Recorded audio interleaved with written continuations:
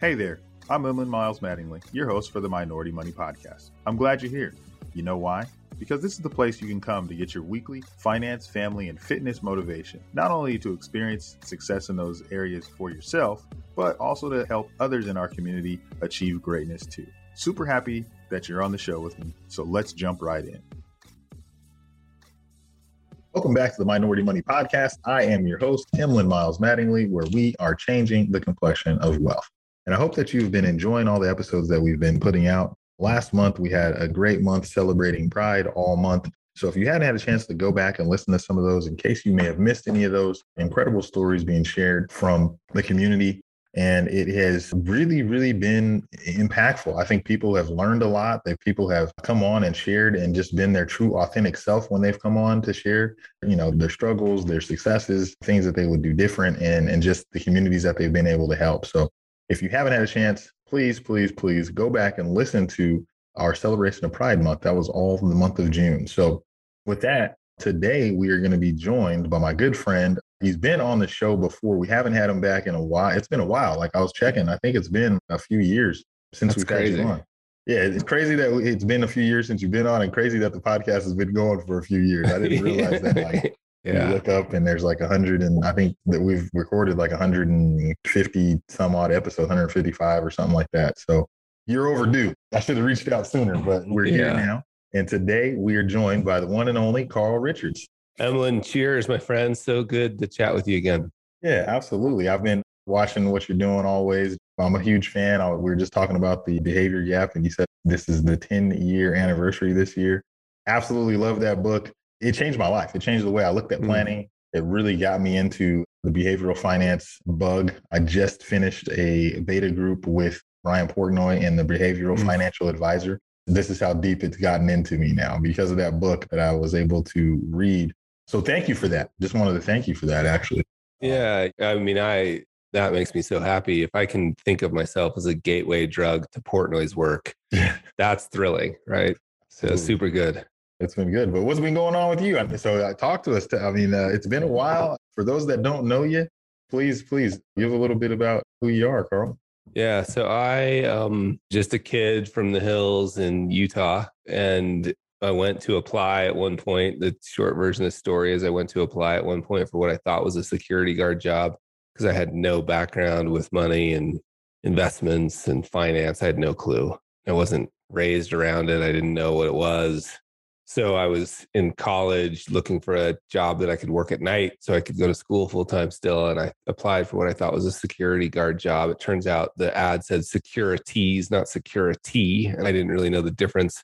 And once I kind of woke up from that weird dream of, whoa, what's going on here? And realized I quickly was like trying to get my bearings in this new job, thinking it must be about math. Because that's what they gave us, a calculator, I think, or something, right? And then I quickly realized as soon as I started having conversations with customers at the time that this job that we think is about math is really not. It's about emotions. And so I got into this industry, kind of speaking broadly, the financial advice industry by accident, but I've stayed because it's just endlessly fascinating. People, us humans, and definitely myself included, we are endlessly fascinating in our relationship with money. And I think we've got a lot still. I've got an endless amount to learn.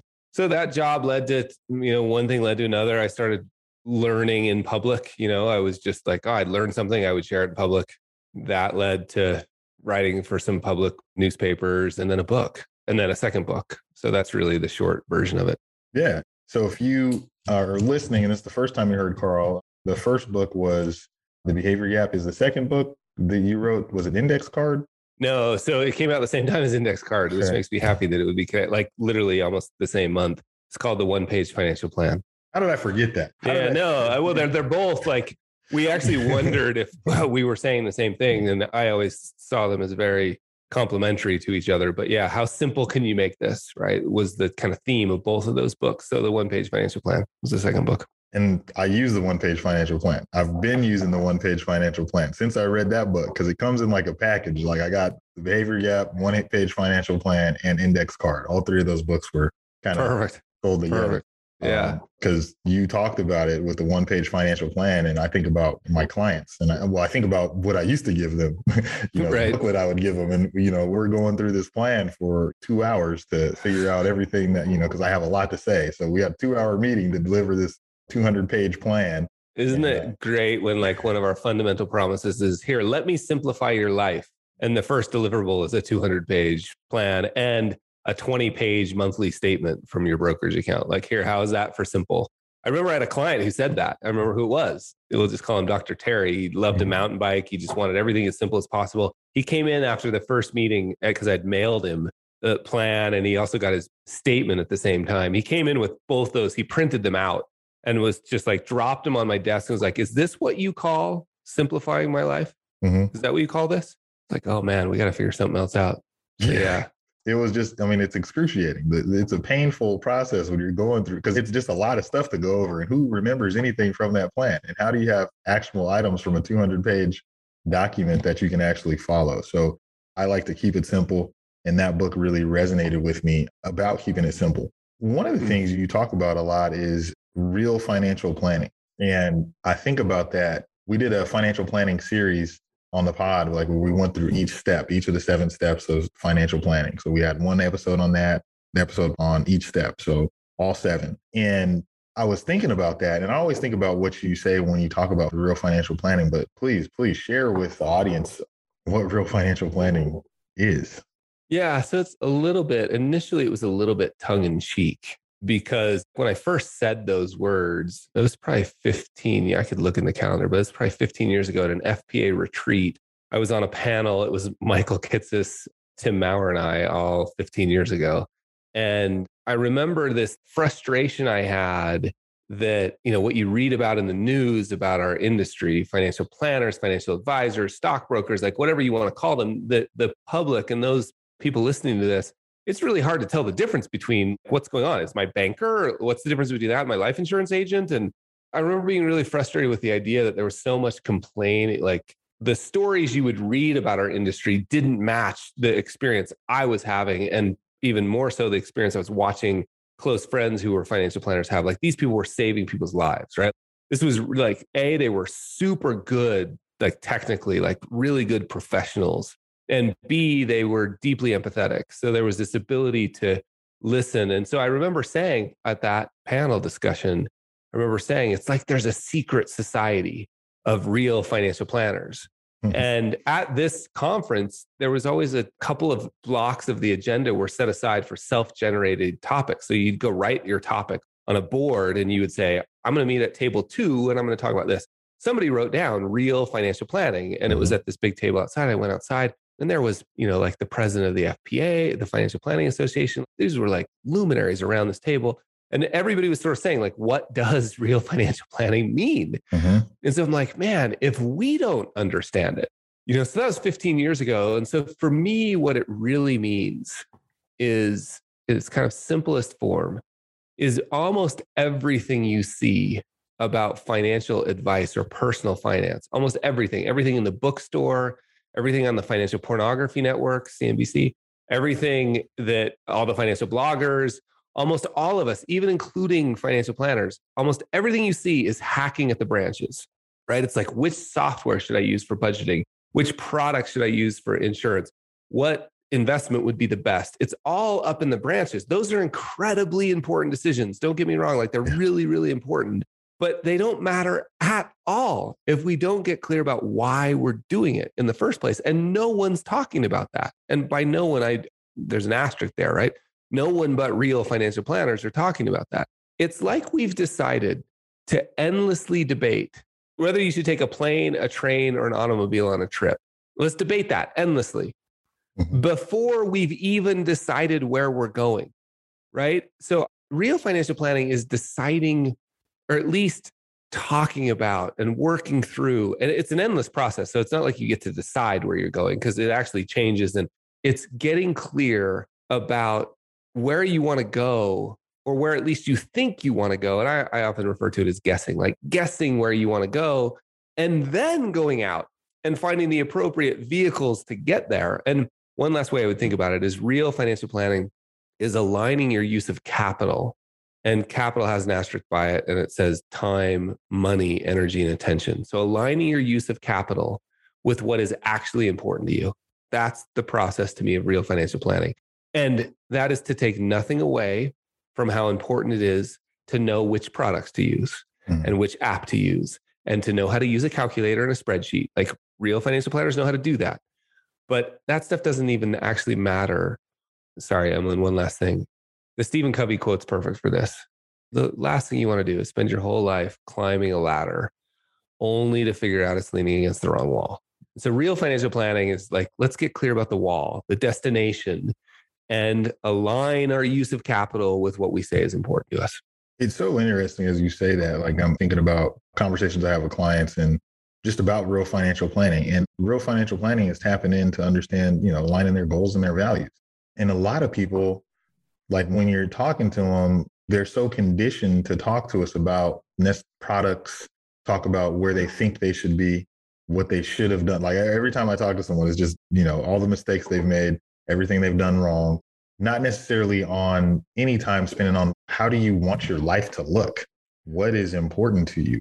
What do you want to accomplish? Not necessarily in terms of like, let's just take out all the financial stuff. Like, what do you want to do? What brings you true sense of joy? What brings you fulfillment? What do you value? And when we have those questions in our meetings with clients, it's like they're so prepared to answer all the money questions and not anything about themselves that they don't understand that you're more important than the money. Yeah. Why do you think that is? I don't know if it's because we've been conditioned that way. I don't know if it's because, I think it's a large part of the conditioning. Almost the advertising that we see is like, if you have this much money, then we can help you do this. If you have this, then you can do that. And it's always about what we can do, not about what we actually want. Yeah, totally. It turns out that it's actually really hard to get clear about what's important to you. And it's just, I think you're right, like conditioned. We haven't ever had those conversations. If we've had any conversation around money ever, like in school or with our parents, we were almost always taught that it was a question of math, right? It was a spreadsheet, it was a calculator. And so what happens, I think, to people is you go to talk about it with, let's say, a spouse or a partner or a business partner or a friend or a family member. And this weird thing happens. It's almost like you touched an electric fence that you didn't know was electric. I mean, you expected it to be math. Mm-hmm. And suddenly you're like, whoa, why are we arguing? Mm-hmm. Why am I suddenly remembering a conversation I just had recently with somebody? Sorry, I don't mean to get it, but remembering a conversation where somebody said, why am I remembering my dad yelling at me to not be so spoiled? All we were talking about was the Amex bill. You're like, oh, wait, turns out that this stuff is not about math. It's about, unfortunately, the organizing force in the world is money. And that's a bummer. It should be love, right? We all know that, but it's money. And so your goals, your dreams, your fears about whether, I was just having another conversation with a friend who was telling me about how painful it was when he saw his son get into an ambulance because he knew, his overwhelming concern was his son. But in the back of his mind, he was like, I don't have the $10,000 that's going to cost. What am I going to do? So you've got that, like that's at the center of all this. And then I think you add onto it the idea that we're just, as humans, we're not very good at knowing what's important to us. We're not very good at knowing what our goals are. We're really good at mimicking everybody else. And Renee Girard's work on mimetic desire has sort of made this clear, and Instagram has not helped. So it's very rare that somebody comes in and you have a real financial planning discussion with them that it feels comfortable. It's rare because these are not questions people are used to asking, which is why they're unhappy with their money, is because we keep hacking at the branches. And, oh, those 10 mutual funds didn't work. I'll buy 10 other ones. Like that app, it's this continual hamster wheel because we're not solving the problem at the root, right? As you've pointed out, because nobody's talking about it. Mm-hmm. Some of the stuff I've been using, we had George Kinder on the pod a couple of weeks back. And we're talking to him about questions the Kinder questions. People talk about those. And those questions are so powerful when you sit down and just ask questions and not say anything. That's the most important part, right? After you ask these powerful questions, we want to fill the silence with noise from ourselves. And we don't need to do that. After you ask the question, who did you not be able to become? What didn't you get to do? What regrets do you have? You have to be quiet after you ask a deep, impactful question like that. And I think we are so conditioned, we've talked about this before, about wanting to tell clients how much we know, that we don't spend the time listening about what's important to them so that we can in turn do the real financial planning. And I think this is something that I've still tried to implement into my life. And this is coming really about being empathetic with people as they're going through this. And shout out to Brian Portnoy, Joy, and Neil over at BTA, because we went over this section and talking about empathy, and it was really impactful in my ability to shut up when I ask questions, like just ask a question and then shut up and then let them talk. It's really interesting. And this is one of my favorite subjects. And it's always really ironic because it's, in podcast form, it's like kind of what you do is talk. But I think that that's incredibly important. And it's important. I used to write, and I still sometimes do, before a meeting in Sharpie on my arm where I can see it, but it's not where somebody else can see it easily. I used to write two versions of it. The cleaner version is I used to write, wait, why am I talking? Wait. And the other version was the STFU version, like, why the are you, shut the up, right? So I think those reminders are important. And it's also important to remember that if you're either the client of a real financial planner or you are the real financial planner, that you should expect that process to be pleasantly uncomfortable, right? By definition, if you ask a really good question, people aren't going to know the answer readily because they've never been asked. And that process of not knowing the answer is going to be a little uncomfortable. And you have to leave room for that to breathe a little bit. But I am super curious, Emlyn, like, are there any differences? Have you noticed differences based on race, gender? Have you noticed any differences in the desire to enter into that space? No, I haven't noticed any differences. Let me just make sure I'm getting the question right. Enter into like that emotional space and enter into that what? Having conversations about what's real, right? Like, hey, what is this really for? Have you noticed any differences in different communities that you hang out in? No, actually.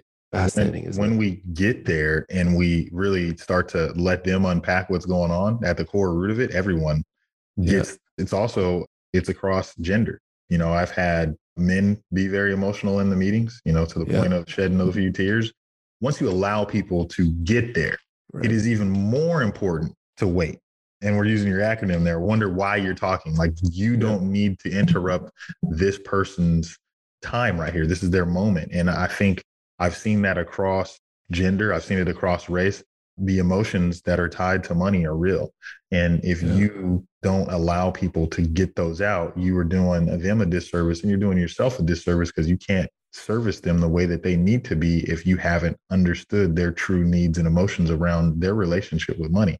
Yeah, no, that's been my experience too. And what I'm curious about is, so like, let's be stereotypical for a minute, like a stereotypical engineer. Maybe this is even a better example. I remember a client, his name was Jerry, and Jerry was from this generation that I guess you'd call Tom Brokaw called it the greatest generation, Tom Brokaw's greatest generation. And it was duty, responsibility, and community. And as deep as he got, Jerry was not going to cry in my office. Wasn't going to happen. And he didn't need to. Like, as deep as he got was, I never want to be a burden to the kids.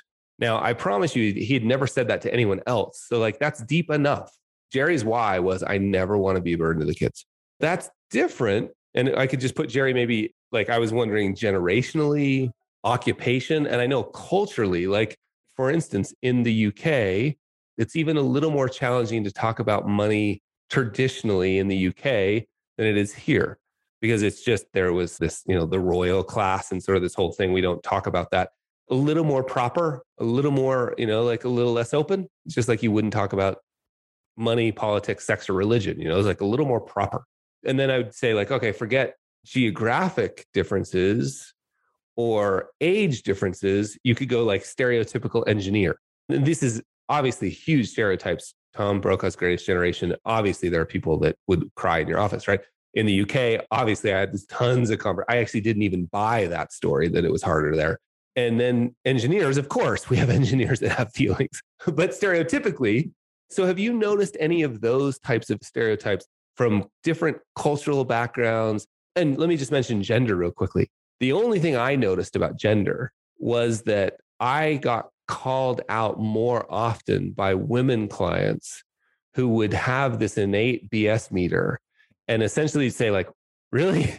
You think you know what the next 20 years of my life are going to look like? When I was early on, when I was really selling certainty in the form of a 30-year line on a piece of paper, a projection. And it only happened like 2 or 3 times, but it was always women who were like, I didn't know exactly what I was going to be doing a year ago. And you think your little line is going to. So I agree. I don't think there's anything stereotypically about gender. Have you noticed any of those things culturally or with any other sort of groups of people? Honestly, the thing that I've noticed is it depends on how good I am at asking the question. Wow, that's so good. That's true. Because if I ask shitty questions, which I've done for a long time, then it's hard to get people to the place where they feel comfortable with you. And the funny thing about this is with questions, right? I think about some of my clients and some of my friendships. The friendships and the clients that I have that like me the most are the ones that I talk the least to. Let me explain that. When we're in conversations, it's typically the people that I'm asking more questions to opposed to giving advice. Because, we all have a whole bunch of advice to give to everyone. But when I find myself having the best conversations, it's usually when I'm not talking. But to get to that place, you have to be able to ask really good questions that will carry the conversation or allow the person to feel more comfortable to share. Those are the clients that call me and are like, tell me everything that's going on in their life. And so, man, I love talking to you. And I didn't really say anything. They're the ones that reach across the table and grab your arm and go, thanks, you solved everything. And you're like, I didn't say a word. Didn't say a word. I call that a ninja trick. I think that's like a ninja trick. And I love it when I can get myself. My wife sometimes tells me, hey, tonight would be a good night for you to practice that ninja trick that you think you are good at. Like, what if you just ask the kids questions tonight? So good. How did you find? Well, first of all, that's an amazing answer because it shifts all the burden of providing value to you. It's not like, oh, that stereotypical person, he's an engineer, they're not very good. It's like, no, actually, that's just a function of my skill. I got to get better. So that's really cool. How have you found your questions? Well, actually, let me just mention one thing for your listeners. Yeah. If you're working with or looking to find a financial planner, it's really hard. I tried the column in the New York Times. I wrote that every week for 10 years. And every year or so, we would try to come up with a checklist of how to hire a financial planner. And every time we'd come up with a checklist, somebody would meet every single checklist and then not be a real financial planner. Like we all know those stories. One of the things I might want to just point people to is in your engagement with this person that you're trying to decide if they're a real financial planner, one of the signs will be they ask really good questions and that they listen really well and that you'll leave feeling thoroughly diagnosed long before there's a prescription, right? If you have any doubt about that, you're going to go home and get second opinions and you're going to Google the medicine, right? But if you feel thoroughly diagnosed, you just fill the prescription. And so that's one way to think about if you have a planner like that, awesome. If you don't, try to fix that relationship or find a new one, right? That's the way I think about how you hire a real financial planner. So my question to you, first of all, any comments on that? But second, how have you found the questions that you really love? Great question. And you're spot on with finding someone that asks good questions. Because if they're asking questions about you, they're trying to discover more about you. And if the financial plan is going to be about you, then they probably should know some of that information about you. Yeah, it might be helpful. Kind of crazy. So what I've been able to do is I use those kinder questions as a baseline. And then what I'll do is just ask clarifying questions after the fact. Most of the time, when we're talking about money scripts, we're talking about emotions. And I'm not really worried to touch on those, where some people don't like to touch on that. One of the things that we do with our clients is the first thing we do is we do a values deck. We've been doing this for years, and I love to get the values to the clients or let them pick their values because it makes the questions even more impactful. If someone's saying that they value family, if someone's saying they value security, if someone's saying they value independence, whatever it is that they value, then when I start asking questions, I have a better idea of what type of questions to ask them because they've told me what's important to them. Now, not trying to be tricky or anything like that. That's just a better way for me to ask questions because now I can stay in the areas that are important to them as we start to develop the plan. So it's a lot of dialogue or question asking, and then getting a little deeper if they don't answer the question. And then really what I see a lot of times is people haven't, like one you said, they take a little longer to answer these questions. So you ask a good question, it's going to have a pause. So I still haven't said what questions I ask. I'm just saying I ask the questions according to what they value. After I figure out what they value, then I can kind of tailor the questions that I think are going to lead me down the road of what's important to them.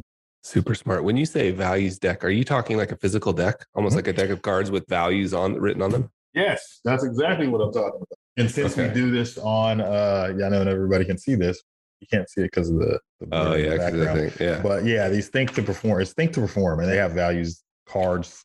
Now that we're doing everything virtually, I just email them the link and they can pick. So basically how it starts is there's 50 words. Okay. And the first round, you pick 15 of the words. So after you pick the 15, those are the 15 that resonate with you the most. I'm pulling out the decks now. It could be religion, family, ethics, wealth, pleasure, friendship, happiness, diversity, education, loyalty, work, any of those, right? So it's going to be 50 of those things.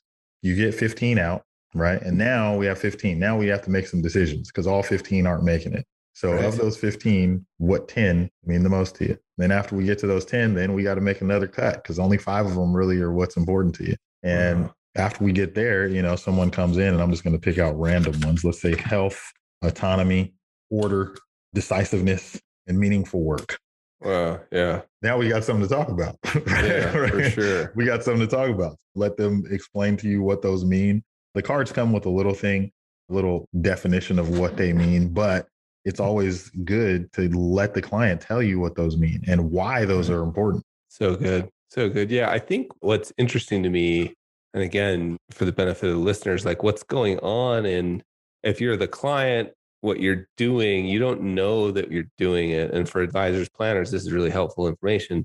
If I'm the client, what I'm trying to make a decision on, if I'm looking to hire Emlyn as my planner, is I've got to design. Now, again, I never use these words, but this is what's actually going on in our heads.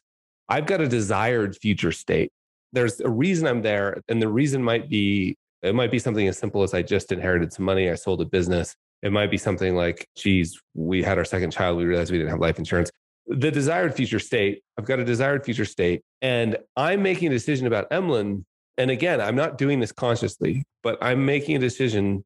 I'm going to take his value, what I perceive as his value, and I'm going to discount it by the uncertainty I feel of his ability to get me to the desired future state. The shorthand is desired future state discounted for uncertainty. Now, what Emlyn said earlier is like, if they're going to build a plan for you, it might be good to ask you a few questions. What's the discount going to be on your value if you haven't even taken the time to define, you haven't even taken the time to help me clarify my desired future state? Well, the discount's 100%, which is why our industry has such a bad rap, is because we're just chucking prescriptions at people. And the chance of that prescription being correct are almost zero because we've done no diagnosis. So I love that model of desired future state discounted for uncertainty. And I hope people who are clients of financial planners listening to this, like, I hope that's helpful, that you now know, like you walk in and say, well, wait, how does this joker know that, a muni bond fund is a good idea? Like whatever. I don't even know if those even exist anymore. It's been 15 years since I was thinking about that stuff, or an annuity or this financial plan, because most people are unhappy with these. And when we ask them why they're unhappy with their financial plan, this is important. Okay, these are the good people in our industry, financial planners. Most people are unhappy with their financial plans. When they're asked why, they say, it didn't represent what I wanted. The only way we get there is because we never asked, right? Back to your first question, that's to me, the definition of real financial planning is asking. Yeah, absolutely. 1000% agree with that. I've been saying it for years, but we do a great job with the numbers and a horrible job with the people. And if we're going to not do a good job with the people, we probably shouldn't be in the profession. Let's just say it what it is, because the people are why we do it, right? The whole reason that we're in the people business, because people are going to do work with people that they feel comfortable with, people that they like, people that understand them, people that Oh, crazy. Crazy word here. People that actually care about them. If you're just caring about the next way you're going to get paid, the next piece of commission, the next dollar, if you're out there chasing dollars, it comes across. It's just hard to be genuine if you have a hidden agenda. Totally. A little while ago, when I would speak at conferences, I appointed myself the vice president of unspeakable things. And one of the things I used to talk about was that love is the killer app for a financial planner. Where does that fit in your little calculator? It is like if we could just start treating people the way we want to be treated. Think of all the pain there is around money. Like I've had 5 or 6 days in a row I'm going on unplanned, unscheduled conversations with different person each time around just deep pain of uncertainty and 45-year-olds, these have largely been men, 45-year-old men waking up and saying, is this all there is? What happened to all the people I love? Why do I feel so alone? Right? Well, largely that's been linked to, well, you've been at work the whole time, right? Well, why have you been at work the whole time? Because you thought your job, you were trained, your job was to provide and protect or some version of that, right? And then if you weren't doing that, you weren't doing your job. And again, I want to be clear. I said those were mostly men. That was just mostly the 5 conversations I've had this week have been with men. I'm not at all trying to say that that's a concern solely of men. It's just that those are the conversations I've had lately. So if we can get that in our bones, right, that's what we're doing. Because all the other stuff, right, the other stuff's incredibly important. But you can build the best portfolio in the world ever created, ever. And you only get sort of one behavioral mistake a decade. And one behavioral mistake every 5 years. And you may as well have just had the money under the mattress, even in an inflationary period. So if we get all the tactics right, but it's leaning against the wrong wall, it doesn't really matter. Exactly. And how do we know that it's leaning against the wrong wall? Yeah, I think that's a really good, really insightful question because, again, like we talked about earlier, we don't know. And so that's the reason why real financial planning is a continual process. I like to think of it largely as like goal discovery over time. So the way you find out it's leaning against the wrong wall is you put the ladder up and you take a step or two and you go, don't like this one. Yeah. Right. And then you go to a different wall. The thing we're trying to avoid is spending the whole life getting to the top of the ladder and then going, shoot, that was the wrong wall. So I think you just run little experiments and let's just talk practically. Like, how does that show up in a client's life? Let's pretend, let's even just stick with the 45-year-old theme. Like you're 45 years old and you're noticing like, shoot, I don't have the kind of relationships I thought I would have with my kids. Well, that is a sign. And most of us will avoid and do anything we can to drown out that signal. And we see that every day, like video games, TV, drugs, alcohol, you name the behavior. But if instead we can say, oh, that's just information that is trying to help me course correct a bit. And we can get to the hard work and say, okay, well, looks like I'm halfway up this ladder, but I still have time. What if I were to just start thinking through like, hey, Emlyn, I'd like to spend more time with my daughter. Can you help me make that happen? How could I do that financially? Like, I need to buy a little space. Oh, okay, cool, right? Or here's another example. First meeting, second, third meeting, early goal. We love going to the beach every year. We got to go to the beach. It's $10,000 to take our whole family to the beach for 8 days or whatever. We're going to fly. There's 6 of us, whatever. I don't know what the right number is. Let's just say it's $10,000. It's a lot of money. It's substantial. We have to be thinking about it. It's planning. It's not a rounding error for us. How do we do this? We go to the beach. We do it the next year. And let me give you a simpler example. My wife and I used to love to go. We thought the value was friendship. The wall we thought we were putting the ladder against was friendship. And the way we expressed that was by going to dinner and a movie with friends. And then we realized at the end of the night, we were like, we were in a crowded, noisy restaurant. And then in a movie, there's no connection. So we were like, oh, that feels like that's a small little experiment. Oh, it turns out that's the wrong wall. You know what a good wall is? What if we invited them over to the house? We had all the ingredients there. We spent 2 or 3 hours preparing, cooking, hanging out, cleaning up, having chats. We did that instead. Well, the nice side benefit is that was a little cheaper, but that wasn't the point. The point was, let's get it leaning against the right wall. So that's, to me, how you do that. It's a never-ending process of discovery. So it's not a place you can arrive. And I think that's frustrating for most of us humans. Just give me the checklist, damn it. Like, no, that turns out we've got to explore this together. And that really points to the value, like the deep value. I mean, I could have picked 100. Retirement, please don't get me started on figuring out which wall that is and whether that's even a good idea. But all of these are so personal that that's where a really good guide is helpful. Absolutely. I think as the clients, one of the things I always try to make sure that I tell them, I said, I'm not your hero. I'm not here to save you. And they're like, well, what do you mean? I said, you're going to save yourself. I said, I'm just your guide. All I'm here is just a guide, just so you can check in, make sure that we're on schedule to go where we want to go. But you are the hero in this story. It's not me. The client looks at me like when I say that, but it kind of resonates with them like, you know what, you're right. Yeah, I'm going to have to do. That means you're going to have to do something too. It's not just me. I'm not going to come in. You're going to give me all, everything that you have. And then I'm going to make magic happen. Right. Magic happens when the client understands the assignment. And when the assignment is understood, then you can carry out the assignment after we do the deep work.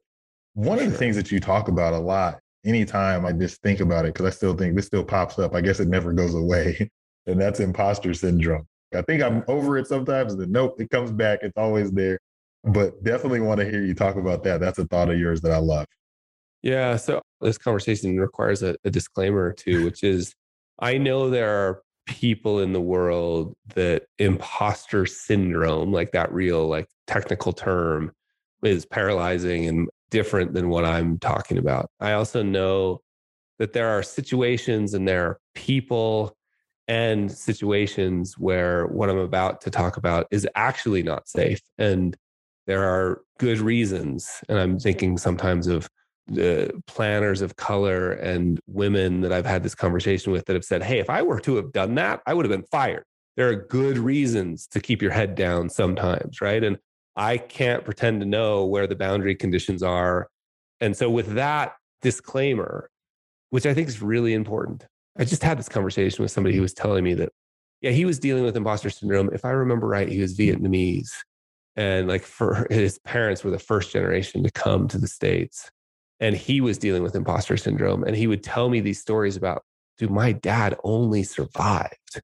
He only survived because he kept his head down, right? He only survived because he didn't stand out, right? Mm-hmm. So talk about, that's a different type of imposter syndrome. Yeah. So with all of that out of the way, to me, imposter syndrome, so it hasn't gone away from me. Again, this New York Times column every week, it was almost every week that I was like, oh my gosh, somebody's going to come in any minute now and find out. In fact, I used to have this dream. It actually wasn't even, it was like a daydream. I'd write the column and then I'd draw a sketch. And I used to do it literally with Sharpie and cardstock. And Emlyn, I had a Fujitsu snap scanner. I was literally sitting in an office in Park City, Utah, as a kid from the hills in Utah that had never written anything for anybody. And I was, in my hand was a Sharpie and cardstock I bought from Staples. And when I was done, I would put it in a Fujitsu snap scanner and I would send it to the editor at the New York Times, right? And every time I'd go to do that, I'd go to hit the send button and I would feel, literally it was over my left shoulder where my door was. I had one of those frosted glass doors. Yeah. So you could see a shadow, but you had no idea. You couldn't even tell if it was a man or a woman or who it was. And I would feel like I'd look over there and feel like there was a person there. And they would open the door and they would look in and go, what is going on in here? Yeah. Like, who gave you permission? Is that a Fujitsu snap scan? Yeah. Like, is that a Sharpie? Mm-hmm. Wait till they find out. That's the feeling I would get each week. And I actually ended up personifying that person. For me, that person is Mr. Burns. In fact, our good friend, Justin Castelli, sent me a bobblehead of Mr. Burns. It's right inside the box that the computer's on. Yeah, let's see. Here he is right here. So Justin sent me Mr. Burns. Nice. And so Mr. Burns now, I was like, it's Mr. Burns who's coming in. And for a while, I was like, oh no, this is bad.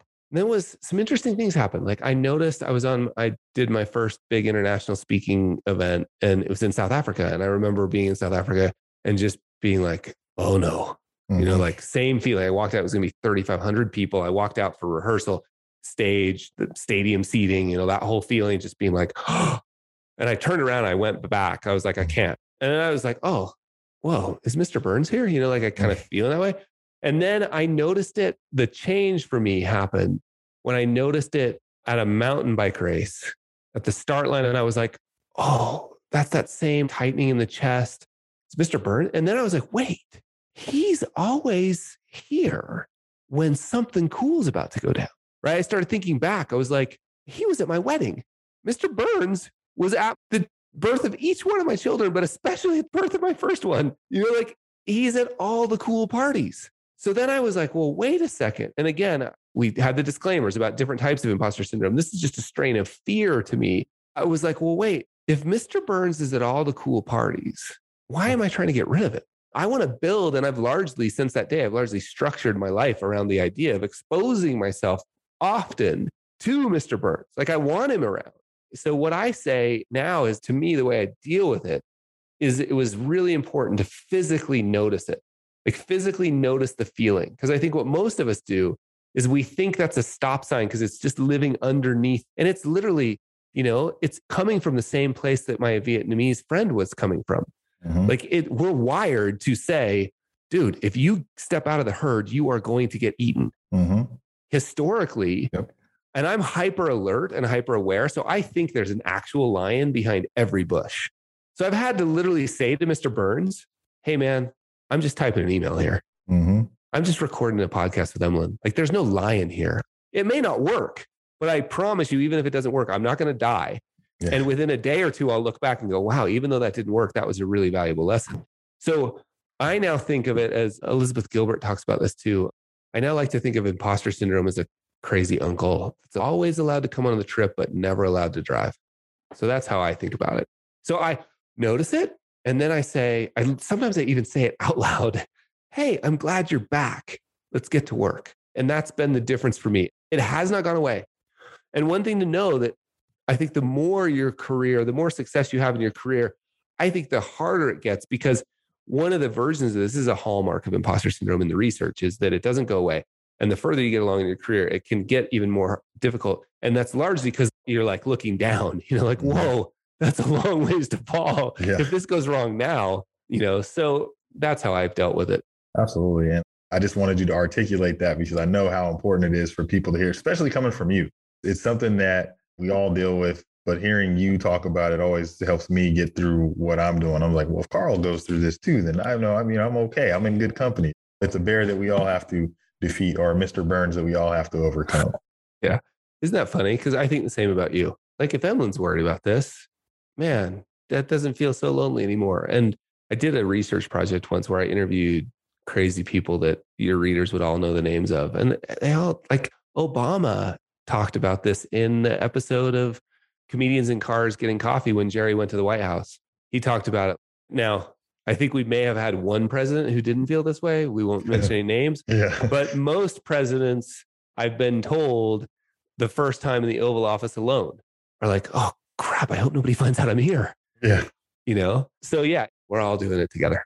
This has been incredible and always enjoy having you come on. As you know, this is the Minority Money Podcast where we're changing the complexion of wealth. And I always like to ask you this question for sure, because you've given so much information, but I got to say, if you had a piece like parting gifts or advice for the community, we talked a little bit about who it is, but what would those words be? What advice did you give to them? Yeah. So I don't know so much about advice, but just like almost kind of begging / encouraging, particularly your audience, because look, I am not a minority in this industry for sure, right? Or maybe even in any way other than the fact that I'm bald, right? Like I am smack dab in the middle of the demographic of this financial planning industry. And the reason I care, aside from the fact that it's just the right thing to do, set that aside for a minute, which that's good enough reason alone, but let's set it aside for a minute. The reason I care about hearing from voices like yours is because the only way, right? Like the same voices are going to get us the same result. And there is a richness. Like I am not interested in asking questions that I know the answer to. I am not interested in having conversations that I've had 15,000 times before. I'm interested in hearing my friend Anna tell me about money from her background. I'm interested in having Brian talk to me about what it was like to be a Black financial planner who is also gay. Like, what's that like? And what does that set of lenses, because Brian has a different set of lenses on than I have had my whole life. So he's seen things differently than I've seen them. And how much better is my life? And I get emotional about this because it's so important to me. Like, how much better is my life because I've heard that story? And I can tell you exactly the story I'm talking about with Brian. And it changed me. Well, I'm not going to hear that from somebody like me. It's the reason I love to travel. It's the reason I love to have conversations with random people on the street. It's the richness of life. Now, the thing I'm begging, and it's hard for me to even ask because I realize there are some real challenges. And hopefully we're making headway. Feels like we are. But I just am begging you to keep sharing your stories. Keep talking about it. Keep making a difference. Don't give in to the system. Don't feel like you have to have a website with a stupid lighthouse and a compass and a couple holding hands and the sailboat. And I do know the fear and the pain of doing something new and novel. I do know the fear and the pain of sticking out. And I also know that I have privilege in the sense of I'm not going to die because of it. I don't mean to be overdramatic there. I just mean, please keep sharing the stories. Please keep sharing the perspectives. Because if we're going to solve this problem for all of us, we're not going to be able to solve the problem doing the same thing and expecting a different result is the definition of insanity. And so my life is far richer.